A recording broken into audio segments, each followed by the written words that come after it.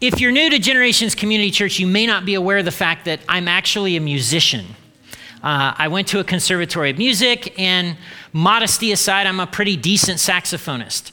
But I wasn't always a pretty decent saxophonist. When I started off in 5th grade and 6th grade,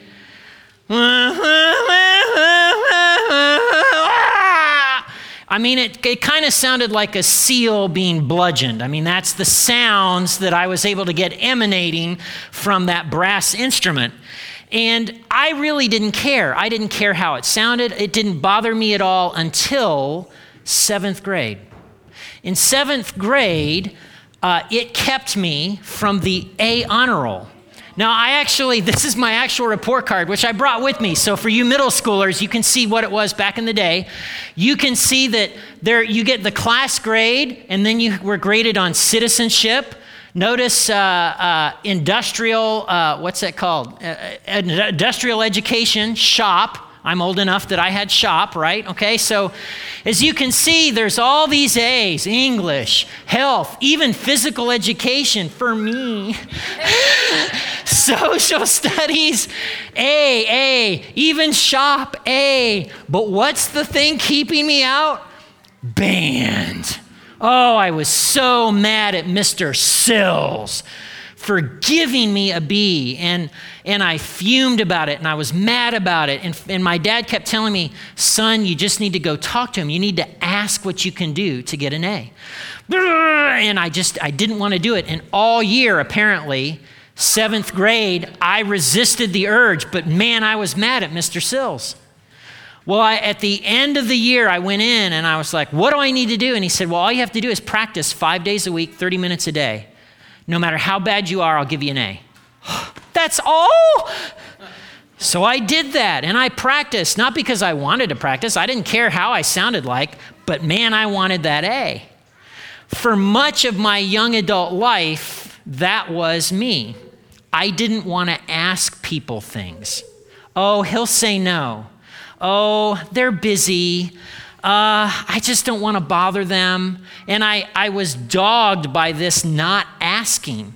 And I also lacked persistence. If I asked somebody once and they said no, I was like, okay. And I would walk away, sometimes sulking because, I got a no. I knew it was going to be a no anyway.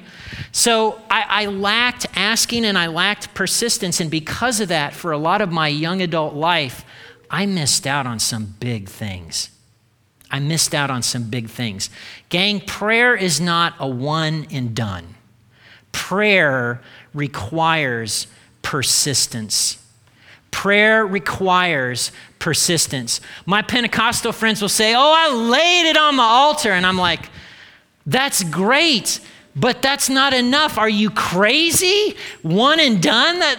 No, look, I'm a dad. I know how this works.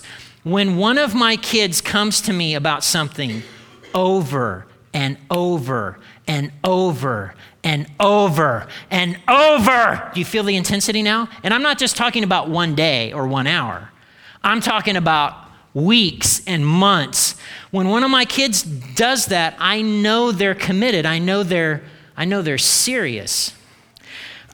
John Mark Vanderpool was that kid in upper elementary school. So rare for me, I'm going to share a kid story today. John Mark, when he was in 4th grade, 5th grade, wanted nothing more than to be operating sound. Anything with buttons, controls, he was all over it as an elementary school kid. And he would beg, please, I can do this. I can do a better job than those adults there. He was probably right, but it got so intense and so bad. You don't know this, number one, but we made an arrangement with Pastor Isaiah and made him the fall guy. And he agreed to be the boogeyman who created the rule that you had to be in high school to run sound and middle school to run media. And so for a long time, man, that Pastor Isaiah is an idiot. I'm telling you. And he wanted it. Well, guess what? Today, modesty aside, he's one of the better sound engineers around, right? Persistence. He really, really wanted that. Prayer requires that kind of persistence. Tucked away in Matthew's gospel are 4 verses that I want to cover today. 4 verses about persisting in prayer: asking, seeking, and knocking. And that's where we're going to camp out today. Matthew chapter 7, verses 7 and following. And I'll read from the New Living Translation. Keep on asking, and you'll receive what you ask for. Keep on seeking, and you'll find. Keep on knocking, and the door will be open to you. For everyone who asks receives, everyone who seeks finds, and to everyone who knocks, the door will be opened. In this context, in the revelation of the person of Jesus Christ, Jesus is wanting us to see that God is our Father. God is your Father, and you're his child, and he loves you, and he hears you. Ask. Ask. You don't have to butter him up. You don't have to wait till he's in a good mood. How many of you had an experience as a kid? Don't talk to your father. Don't ask your father. He's in a bad mood today. And you knew, I can't ask for the car. I can't ask for $20. Like, I'm going to get my hand chopped off, right? Yeah, it happens. God's not like that. God's not like that at all. Jesus tells us that in Matthew, in the next couple of verses. He says this: you parents, if your children ask for a loaf of bread, do you give them a stone? Or if they ask for a fish, do you give them a snake? Of course not. Of course not. So if you sinful parents know how to give good gifts to your children, how much more will your heavenly Father give good gifts to those who ask? Bread and fish are staples. They're the staples. They're the basics. Now, a father might say, yes. Yes, absolutely. Here's some bread. A father might say, no. It'll spoil your dinner. I don't have any, right? A father might say, there's something better, just wait. Not now, I got something else.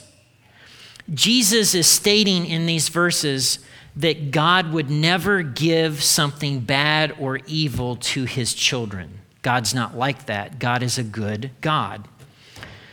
Does it mean you get whatever you ask? No. I've asked my earthly dad many things, and I've had the whole gamut of yes, no, and something else. And through it, as a sinner as my dad was, and I'm a sinner, he actually loved me.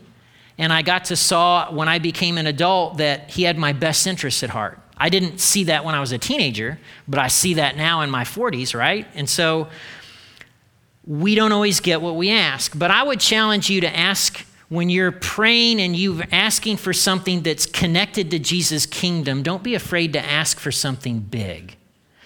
I love this story from Haddon Robinson. Haddon Robinson was the big-eared preacher of preachers. He taught expository preaching for years. And for a while, he was the president of Denver Theological Seminary. And while he was at Denver Theological Seminary, they needed a new phone system. And it was going to cost a lot of money. So he went and approached one of the local businessmen in Denver, who was a supporter of DTS, and sat down with the fella. And the guy, how much is it going to cost, Dr. Robinson? $20,000. How much do you want me to give? Well, if you could give $1,000, that would get us 1/20th toward our goal. That would be awesome. The man got out his checkbook, wrote a check for $1,000, slid it across the table, and then said to Dr. Robinson, "You just insulted me." I'm sorry. And Dr. Robinson's like, "I'm sorry. I realize I shouldn't be asking for $1,000 outright." And the guy starts laughing. He says, No. Either you don't have an awareness of my financial capacity, or you think I'm a skinflint. You think I'm stingy. It's one or the other, but in either case, you insulted me. You should have asked me for $20,000. I would have written you a check today. So Dr. Robinson, bless his heart, learned a $19,000 lesson on asking big, right? Now, when I say ask big, I'm not talking about, God, give me a big house. God, give me that Audi. God, give me that VW bus. Who prays that? Some people do. Give me that VW bus, right? So I'm not talking about that. I'm talking about kingdom stuff like, God, help me to win my friends over to the gospel. I want the gospel to be appealing to them. God, we prayed for a long time that the food pantry would go from distribution to storefront. God helped the food pantry to go storefront. That was a big jump, a big set of expenses. Like from my vantage point, it seemed impossible. And yet, boom, God delighted in blowing down those doors. So don't be afraid to ask big when it comes to kingdom things, right? So there's some things in this verse that I want to pack out, okay? Ask. The second one is keep on seeking and you will find. Seek, searching for something, looking for something. When our youngest Maddie was 3, 4, and 5 years old, she had a bee in her bonnet and she scoured the ground everywhere she went, looking for change and money. True story. Every parking lot, every time we went on a walk, and do you know by the time she was 5 years old, she had found $20. $20 on the ground that people had left in coinage. Maddie Vanderpool, she was searching and she was diligent in searching. Seeking means coming to God with Lord, what can I do to be part of your answer to my prayer? What can I do to be part of your answer to my prayer? And it means a willingness to obey, a willingness to do anything like scrub toilets, change diapers, work in retail, anything to be part of God's answer to your prayer. When I was a seminary student, do you know what I did to help pay for seminary? I sold beer, lotto tickets, and cigarettes. And I learned a lot doing that, by the way. And I can't tell you how many seminarians I'll meet where the only job they can have is related to their calling, right? And so many of us, we want God to do something big in our life, but we're not willing to be part of the answer to that. Let me tell you what seeking is not, okay? Here's some things seeking is not. God, make my marriage awesome. I'm not going to forgive my husband. I'm not going to forgive my spouse, but God, make my marriage awesome. Seeking is not, God, make us a team. I am not submitting to Gary's leadership. Gary is a jerk, but God, make us a team, right? That is not seeking. Seeking is not, God, give me a raise. Help me with my bills, but I can't tithe or give on anything you give me, right? God, give me an A this semester. I'm going to cut class a lot and I'm not going to study, but I really need this A, God, okay? That's not seeking. Seeking is, what can I do to be part of your answer to my prayer? And the last little part, keep on knocking, and the door will be open to you. Knocking is where we get persistence. In fact, all of these verbs used are not ask, seek, knock. The way the verb is appropriately translated is keep on asking, keep on seeking, keep on knocking, keep on keeping on, keep at it, keep praying. Keep praying. God views my persistence the same way I viewed it in my children. When I'm persistent in praying for something, God's like, oh, that one's serious. That one means it. Knocking and persisting in this way also changes me. I don't know if you know this, but we talk about prayer being a conversation, a back and forth. And in this back and forth, in this wrestling with God and negotiating with God, God changes me as I'm praying, changes my heart. The old-fashioned folks call it becoming holy. God makes me good in that process. It's what happened to Jesus in the garden when he asked that the cup would pass. It's what happened to Paul when he asked and begged the thorn to be removed. The irony is that in this wrestling, in this persistent praying, do you know what I found to be true? God has been asking and seeking and knocking too. God has wanted to get my attention. God has wanted to get my heart. God has wanted me to completely trust him and surrender in this negotiating dance that we do in prayer. Is it possible, if prayer has this tenacious, persistent quality to it, is it possible you've given up on prayer a little too early? Is it possible? What if there's more to prayer more to the relationship than just the requests or just the outcomes? What if it takes a little persistence? I have some ways to take this home. And the first is just don't stop praying. Please don't stop praying. Please don't stop praying. Please. My dad prayed for my mom for 25 years. And then mom got a cancer diagnosis and all of a sudden was interested in God, submitted to Christian baptism. All during those 25 years when I was a teenager and a young adult, I thought my dad was nuts. Dad, you're praying for something that's never going to happen. But he persisted. I have a friend who got to be part of his grandfather. His grandfather turned 82 years old, and he got to be part of his grandfather going. His grandfather got a cancer diagnosis and decided, you know what? All my life I've been running for God. I think Jesus is who he said he was. Come on in. I'm opening up everything to you, God. And that grandfather had a friend in college, a college buddy of his who had just been, you need to, I'm telling you, right, witnessing. And so this friend of mine contacted this college friend of his grandfather's. And here's the other part of the story. That guy, for every person that he had witnessed to, in the back of his Bible, he had written their names. And that, my friend's grandfather, was the only name that hadn't had a check mark. And so he had been praying for 60 years for him. 60 years. Can you imagine praying for something for 60 years? Don't stop praying. The second part of that is don't stop believing that God is good. I say that because of what's in Hebrews. How much more do I need to say? It would take too long to recount the stories of the faith of Gideon, Barak, Samson, Jephthah, David, Samuel, and all the prophets. By faith, these people overthrew kingdoms, ruled with justice, received what God had promised them.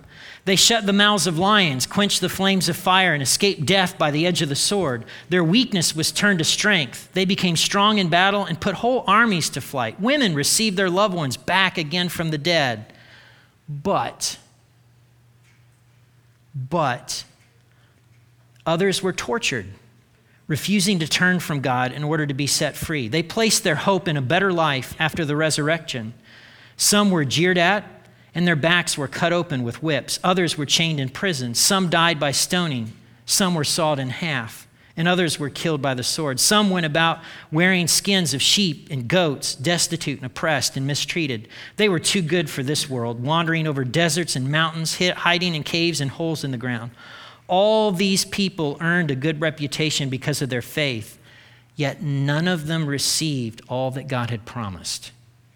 For God had something better in mind for us so that they would not reach perfection without us. Never give up believing that God is good. When Jesus was in the garden and he was begging the Father, let this cup pass, did that cup pass? No. Was God still good? Yes. So don't stop believing that God is good. And lastly, never underestimate how God wants to change you through prayer. There were two prayers that I prayed consistently when I was a young man. God, make me wise beyond my years. Give me the wisdom of Solomon. Make me wise beyond my years.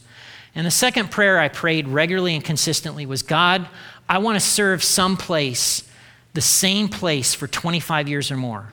Open a door so that I can serve somewhere for at least 25 years. Now, I had in my mind when I prayed that second prayer, Rick Warren, who served in the same place for, guess what, over 25 years. And when I prayed that prayer, I was thinking of the success of Rick Warren. Now, I've come to realize in my advanced middle age, it's unlikely I'm going to be famous for anything other than bad cooking. And so what I've noticed is that God actually answered that prayer by changing me. As it turns out, I am going to get to serve someplace for over 25 years. And I've my whole life, a good chunk of it is about how can I make Jessamine County a better place? How can I leave it better than I found it? How can I bless others because God has blessed me? Filling and walking out that Abrahamic blessing. How can I point people to Jesus, right?